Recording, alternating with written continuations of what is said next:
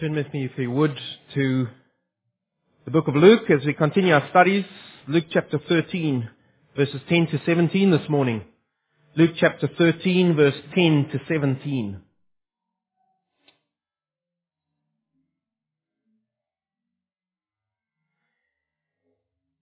And Jesus was teaching in one of the synagogues on the Sabbath. And there was a woman who for 18 years had had a sickness caused by a spirit. And she was bent double and could not straighten up at all. When Jesus saw her, he called her over and said to her, "Woman, you are freed from your sickness." And he laid his hands on her, and immediately she was made erect again and began glorifying God.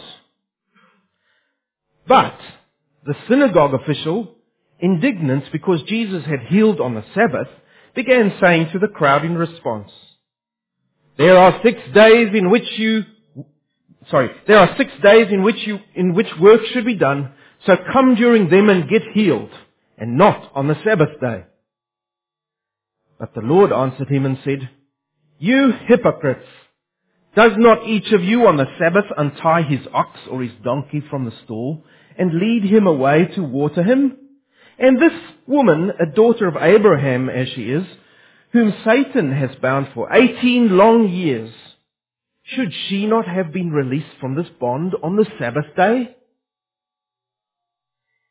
As he said this, all his opponents were being humiliated. I love that present continuous tense. And the entire crowd was rejoicing over all the glorious things being done by him. Isn't that fantastic?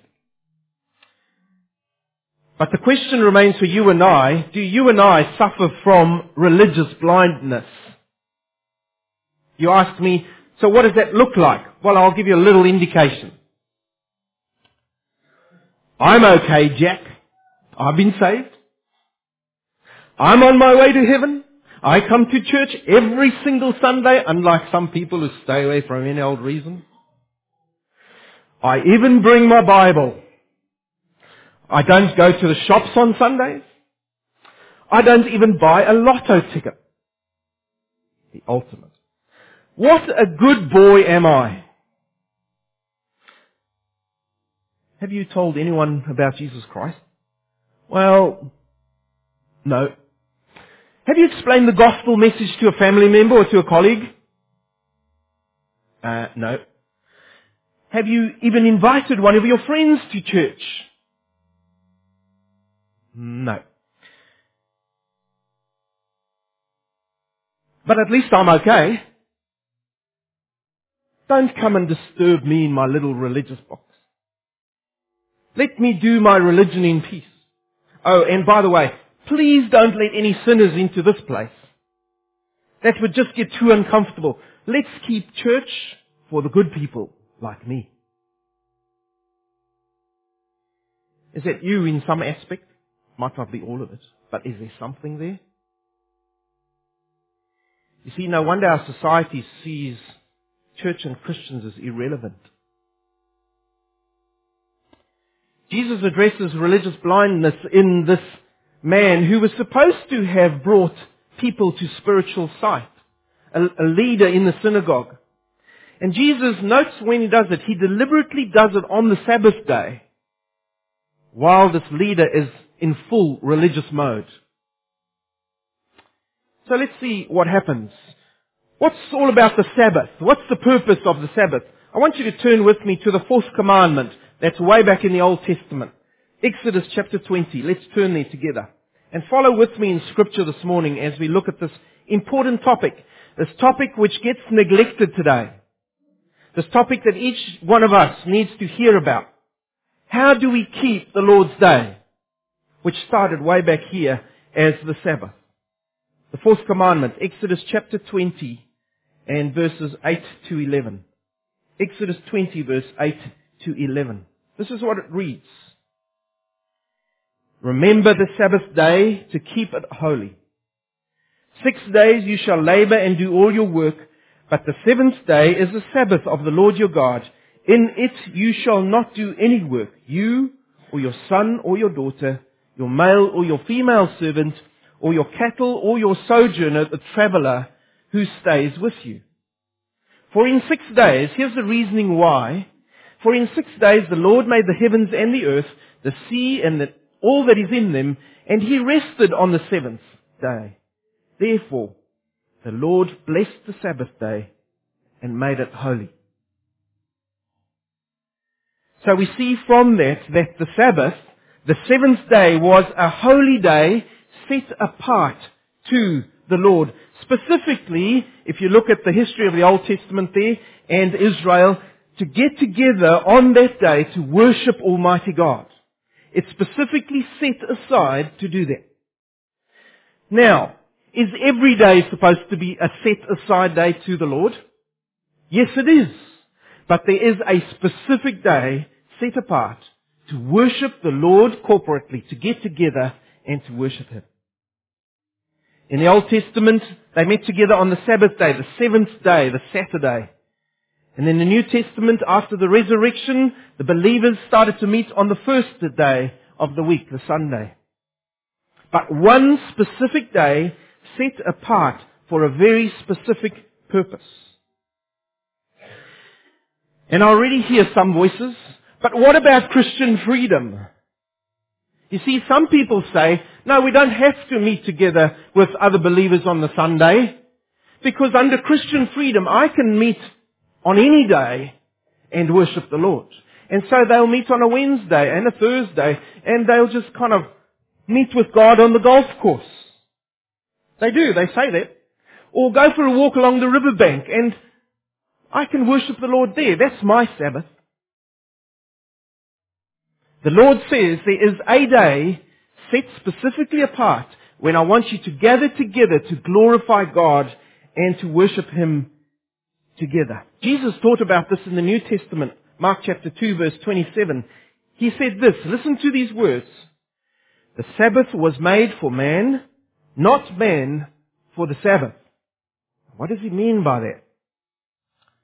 Well, in other words, the Sabbath is there to meet the needs of people. Now, I'm going to qualify what I'm saying here, so please don't walk out yet.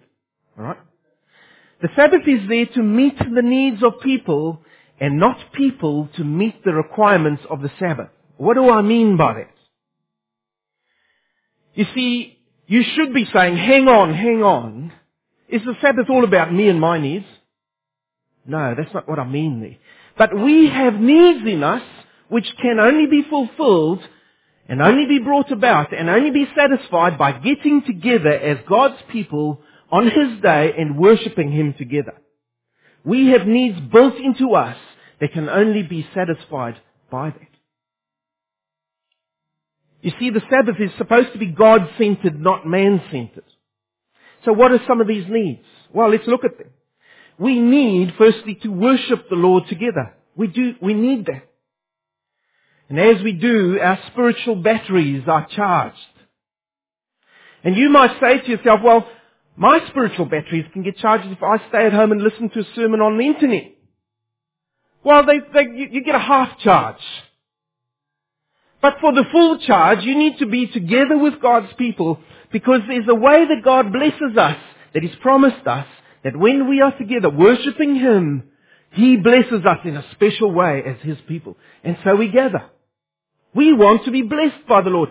Don't you want to be blessed by the Lord? I need that charge in my life. My batteries need a full charge. And so we meet together as God's people. And so no, you can't be charged just by lying in bed on a Sunday and having a bit of a sleep in. And no, you can't have your batteries charged by lying on the beach on a good sunny Sunday and roasting there. We need to worship the Lord together. The Apostle Paul brought that out later. Listen to these words, Hebrews chapter 10, verses 24 to 25. Listen carefully. This is what Paul says. And let us consider how to stir up one another. He doesn't end there, by the way. Because sometimes that's all that happens at some churches. People get stirred up for the wrong reasons. No, he says get together so that you can stir up one another, what? To love. Stir up one another to do good works. not neglecting to meet together. There's a problem, you see. Because some people are neglecting to meet together on the Lord's Day. You look on a sunny day how the church attendance generally in the world will decline. Why? Because the sun's shining. It's nice to be out there. He says, don't neglect to get together, as some are in the habit of doing, but encouraging one another, and all the more as you see the day approaching near. You see, it's urgent as well. We need to be getting together every single moment we can, given to us on this day, to encourage each other to love, to do good works. Why? Because He's coming. There's work to be done. We need to be helping each other in that. We need to have our batteries charged by the Lord so that we can be out there doing His work. Do you see the reason why it's important to be here on a Sunday morning? To get together in obedience to the Lord. What other needs do we have? Well, we do need to rest from our weekly labours because, I don't know about your week, but sometimes the week can be really tough. Some of you even work on Saturdays. Some even work on Sundays. We do need to rest. God has given us this day to come and worship Him together and then to rest. Now, when I was growing up, my dad, bless him, took it a little bit to an extreme. We had to go to our bedrooms after church and stay there till about 3:30, and you didn't hear a peep. Otherwise you got to hide it. So that's why I'm such a respectable fella. You see, that's going too far. We are to worship the Lord by resting so that we can be strengthened for the task that starts again the next morning. So you need to rest on the Sabbath. It is not a time to do everything else that you haven't caught up with in the rest of the week. That's for Saturday. And if you can't get it done on Saturday, reorganize your week. But don't leave it for Sunday morning. We need to be honoring the Lord by resting on that day. He's given it to us. We already get pushed so far by employers. We already get pushed so far by the demands of life. We need to take time out with the Lord and rest. We need to use the time too to spend with our family, to spend with our friends, to spend with our unbelieving friends.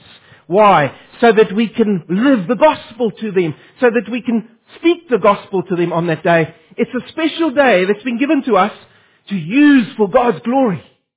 What do? Get behind the lawnmower, up and down, mindless.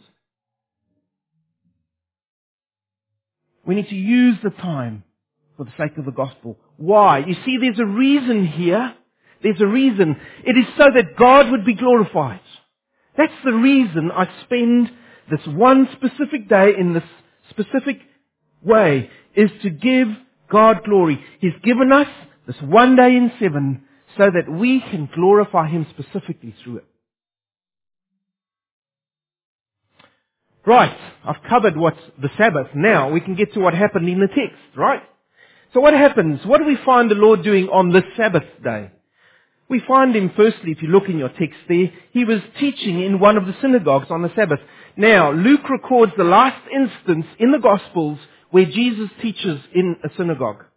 From here on, He's going to the cross. And so here we find Jesus teaching on the Sabbath day. You see, we need to be getting together to hear God's Word expounded authoritatively. God speaking to us through His living Word so that we can be changed. That's one of the reasons we get together here. To sit under the authority of God's Word so that we can be challenged, we can be fed, so that we can then go out and do His work. And so no, it's not just a time of social interaction and catching up with my friends. It's not just a time of, what's the new word now? Connectivity in the church. It's not just a time of awesome worship. It is a time to sit under God's Word and hear it as His Spirit works in us. What else does Jesus do? And as Jesus was busy preaching, He must have noticed this woman sitting in the back with the other woman, because men and women sat separately. She obviously came in late because He notices her and calls her forward. Now some people have said that's a bit heartless. Here this deformed woman who is bent over double Some say when they look at this case, doctors, I'm no doctor, I'll tell you that now, that she had a case of arthritis of the spine, or if you want to get technical now, Bechtereau's disease or Strumpel's disease. They seem to say that's what it was, but no one can say it was that. And she'd had it for 18 years. Now she's more faithful than I would have been. If I had something like that for 18 years, I wonder if I would have still been coming to church. But here comes this woman, and as Jesus is expounding, as he's teaching, he notices her. He stops, and he calls her forward. Now there would have been a hushed sense of expectancy in that place. Because what's Jesus going to do? We've seen him doing many things. What's he going to do to this woman? He calls her to him. He knew what he was going to do. And what does he do? He speaks words of freedom over her, and then he lays his hands of healing on her, and immediately she is straightened up. Isn't that an amazing instance? Right there in front of the people. I wish I could do that here. I wish the Lord had in His grace allowed me to have someone who was bent over double permanently to raise up so you can see what I mean. But you're going to have to work with me in your minds now. This is what happens here. Can you see that place? What would the normal reaction have been of people? I would have been in tears. If I had seen that, I would have been bawling my eyes out. What is her reaction? She glorifies God. Praise the Lord. Look what just happened to me. And she praises the Lord. That's her response. Isn't that the role of the Sabbath? We have to praise the Lord in His place that He's given us. But unfortunately there's another man there, and he looks at this whole wondrous happening, and how does he respond? In contrast, he doesn't lead them in a doxology of praise. Praise God. No, he doesn't do that. He says, how dare you? Jesus, how dare you heal on the Sabbath? And then he speaks to the people, and he says, he shouldn't be doing this. You see, he's not speaking to Jesus directly. He's appealing to the people. Bit of a coward too. You shouldn't be coming to this place to be healed on the Sabbath. Come in the rest of the week. There's plenty of time to get healed. You see, he's missing the wood for the trees. No wonder Jesus breaks out at him. He's missing the whole purpose of the Sabbath. This man was more in bondage than this woman. He was in bondage because his mind was shackled and his heart was tied up with his religious rules. So what is Jesus' response? As Jesus always responds. You hypocrites! You see, Jesus has been teaching for all this time in front of all these people. These religious leaders had seen him. They'd seen the wondrous things that he's done. They'd heard the good news that he'd preached, that he'd come to bring salvation. He'd come to bring freedom to those who were bound. He'd come to bring forgiveness to those who were filled with sin. He'd said that from his first time in the synagogue till he's now in his last time in a synagogue. And yet here was this religious leader who still hadn't accepted this message, who was still rejecting it. And there are many in our churches today who still do the same. We've heard the gospel year in, year out. You've heard me saying this year in, year out as well. And yet we still do not respond to the gospel message. You would still sit here unsaved by the Lord Jesus Christ. He says, you hypocrite. You look after your animals better than you do the people. You see, they had this rule. And the religious leaders had many rules. There were many. Just 250 of the closest ones, but then they actually extended those rules as well. And one of the rules they had with work was that you are not allowed to work on the Sabbath. They took this Sabbath commandment and they took it to its nth degree. And so they would not be allowed to do work of any kind except they tied a piece of string or rope to the house, because you're not allowed to walk more than 200 feet, 2,000 feet away from your home. Alright? It was one of the rules. And so they tied this piece of rope to the house, and then take it in their hand, get the donkey, because the donkey needed water, right? Can't go thirsty for a whole Sunday. And so they'd get this rope, walk their 2,000 feet, let go of the rope, now they've left home, and then still take the donkey for water, because now they're keeping inside the 2,000 feet away from home. You see how they were bending the rules? Crazy. Jesus says to them, you take your donkey for water, you take your ox for water, you bend the rules so that your animals will live, and here comes this woman, a daughter of Abraham, and you will not allow her to be healed on the Sabbath? You hypocrite! Do you see his point?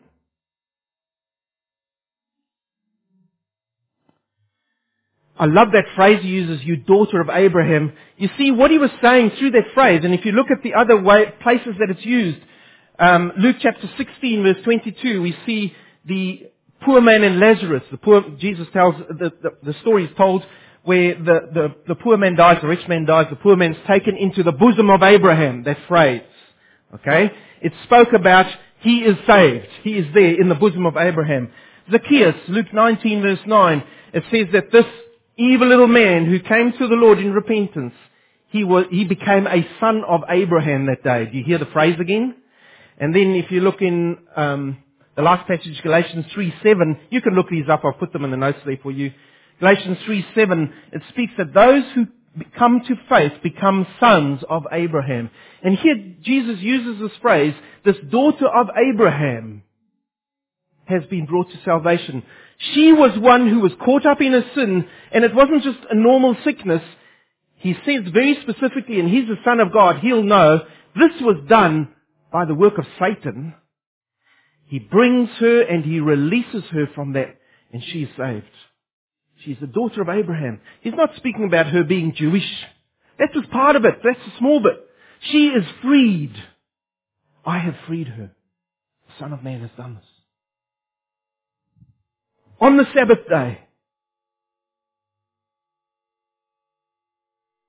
And as Jesus points this out, and it's made so clear to all the people, it says there in the text, Jesus' opponents were humiliated, including this man. And the crowd, they suddenly saw what should have happened, and they respond in rejoicing because of what God had done. It was very short-lived rejoicing, because soon after that they'd want to crucify him, but they rejoiced because they saw Jesus Christ, the Son of Man, in action. And they give God glory. On the Sabbath day. That's what it was made for. Every Sabbath should have been like that for these people. They should have been experiencing God at work right in front of them. And they had, but they'd rejected it. And so when we get back to the original statement, how is the gospel distorted by religion? How is it distorted by religion even today? Well, I want to put this to you. The gospel presents grace, unmeasured, and freedom from the bondage of sin and rules that have to be kept for someone to be made right with God. Isn't that what the gospel is? There is freedom in Jesus Christ. You do not have to keep rules to be made right with God. To be made right with God, you come into a right relationship with Him.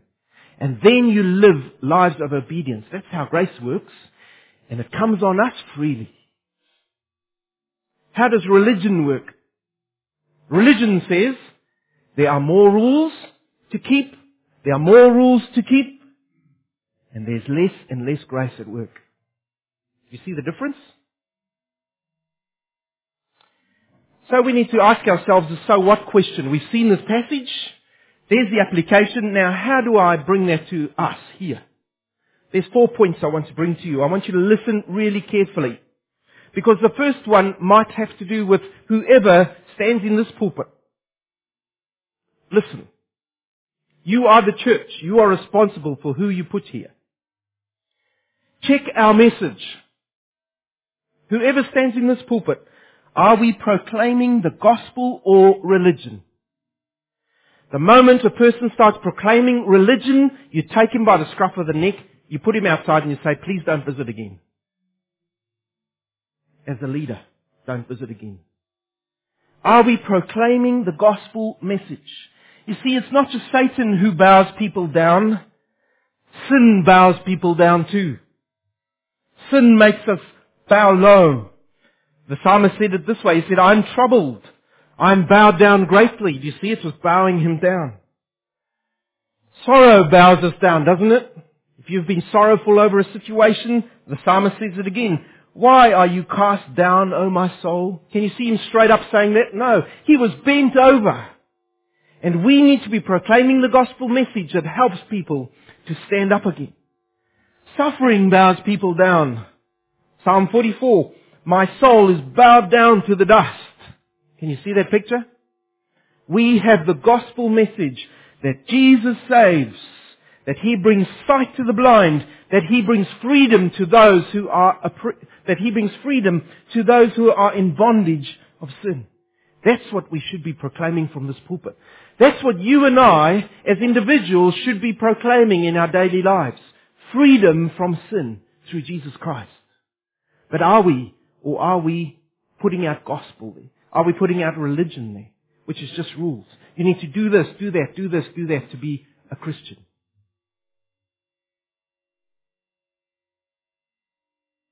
You see, Jesus said this too. The thief comes only to steal and kill and destroy. I came that they may have life and have it abundantly. Do we present people with abundant life through Jesus Christ? Do we explain and live out the grace available through Jesus Christ to people we come into contact with? Do we make His offer of salvation to people so that they come to Jesus Christ and have their sins forgiven? Or do we steal the message from them by just being religious? And all they see is a religious person. We are stealing the gospel from people. If you're here this morning, I'll put it to you again. Do you need Jesus Christ? Are you tied up by your own sins? Are you not in a living relationship with Jesus Christ? Then come to Him this morning and be saved. The gospel message has come to you again. Will you again turn away from it? The second point of application is this. Are we so busy with being religious that we miss what Jesus is doing? What do I mean by that? You see, for a whole year, this past year, we've been hearing message after message after message. And Jesus has been pointing things out in our lives through His Spirit. And the question is this: what have we as a church been doing about it? Have we taken heed of that message? Have we put it into practice as a church collective? And as individuals before Him, have you put into practice some of the things that He's asked you to do in your life? Because if not, you are exactly like this religious leader. You're not seeing Jesus at work because you don't want to. Are we so busy with being religious that we miss what Jesus is doing? You see, He wants us to live such lives that He can glorify Himself, not just in us, but through us. And we need to be doing that in obedience to Him. Don't get too busy to see what Jesus is doing. Thirdly, have we become so heartless and compassionless as Christians? Isn't that what that man was? He was a heartless, compassionless leader. Here a woman was healed in front of his very eyes, and all he can see are his rules. Tell me this morning, do you still see the lost?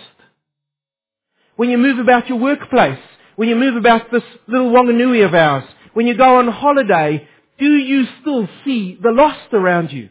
Or are you so tied up with your activities? Am I so tied up with my activities as a pastor that I do no longer see the lost? Do you still have eyes to see the lost? Do we still get out there? Do we still get out in our church and feed the hungry? Do we still meet needs? Do we still visit the sick? Do we still encourage the downhearted? Because if we don't, we are so caught up in our business that we are not seeing Jesus Christ. We are exactly like that man. Are you active for the Lord? Maybe you have a disabled spirit this morning. which needs the enabling of the Holy Spirit. And then lastly, do we use the church, do we use the Sabbath, or this one special day God has given to us, the Lord's Day, to God's glory? Do we use it to God's glory? Do we worship together? Lately I've been seeing, and I'm speaking pastoral heart now, the church has been empty at times.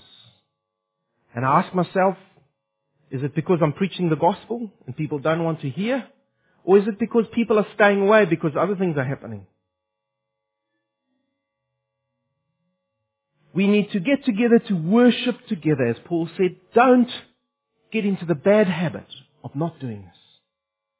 We need to sit under the preaching of God's Word. We need to be challenged. We need to be recharged so that we can serve the Lord in the week.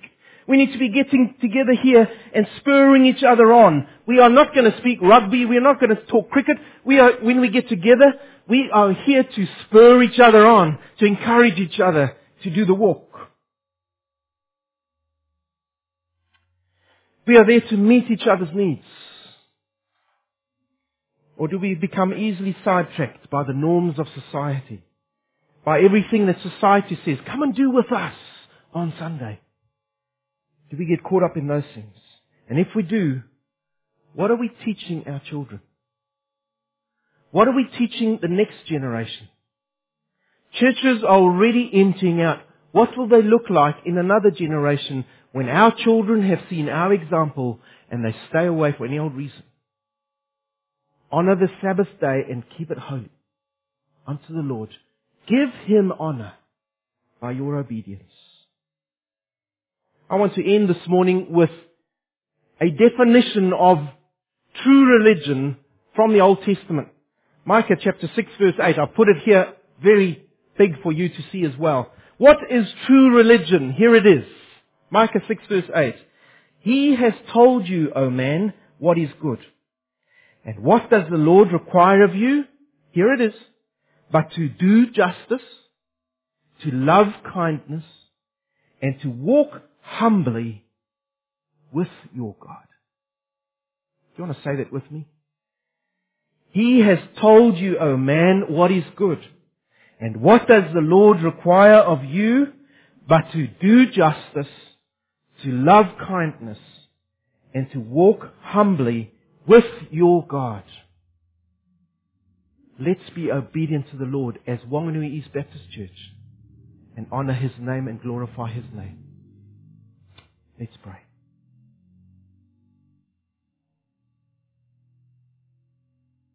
Lord, our Heavenly Father, we are weak human beings, Lord. So quickly we get caught up in all kinds of things around us and we take our eyes off You, Lord Jesus. And we put our eyes on the pleasures of this world. We put our eyes on our own pleasures. And we forget that we are here to glorify Your name. We are here to follow the Lord Jesus Christ and to be true disciples of Him. And You said, who are my true disciples?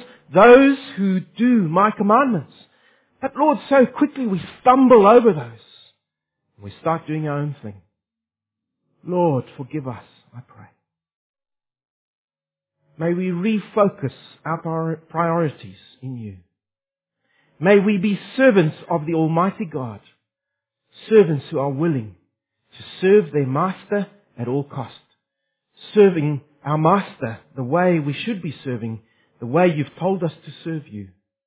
May we give You glory through the way we are obedient to You. Lord, help us. Help us as a church, but help us as individuals as well. So that Jesus Christ and the gospel of Jesus Christ will be proclaimed from this place and from our lives. We pray this in Your precious name. Amen.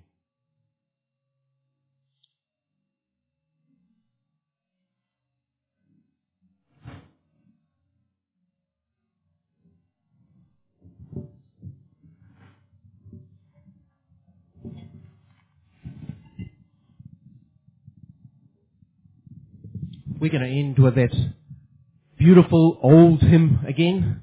So please stand. We're going to just sing 3 verses this time. all people that on earth dwell. Now think of what we've just heard from God's word. Sing to the Lord with cheerful voice. Him serve with fear. His praise foretell. That's proclaim, that's announce. Come ye before Him and rejoice. We've heard His word. Now let's respond and rejoice before Him. And then the reasons are there for why the Lord our God is good. Let's sing to His praise.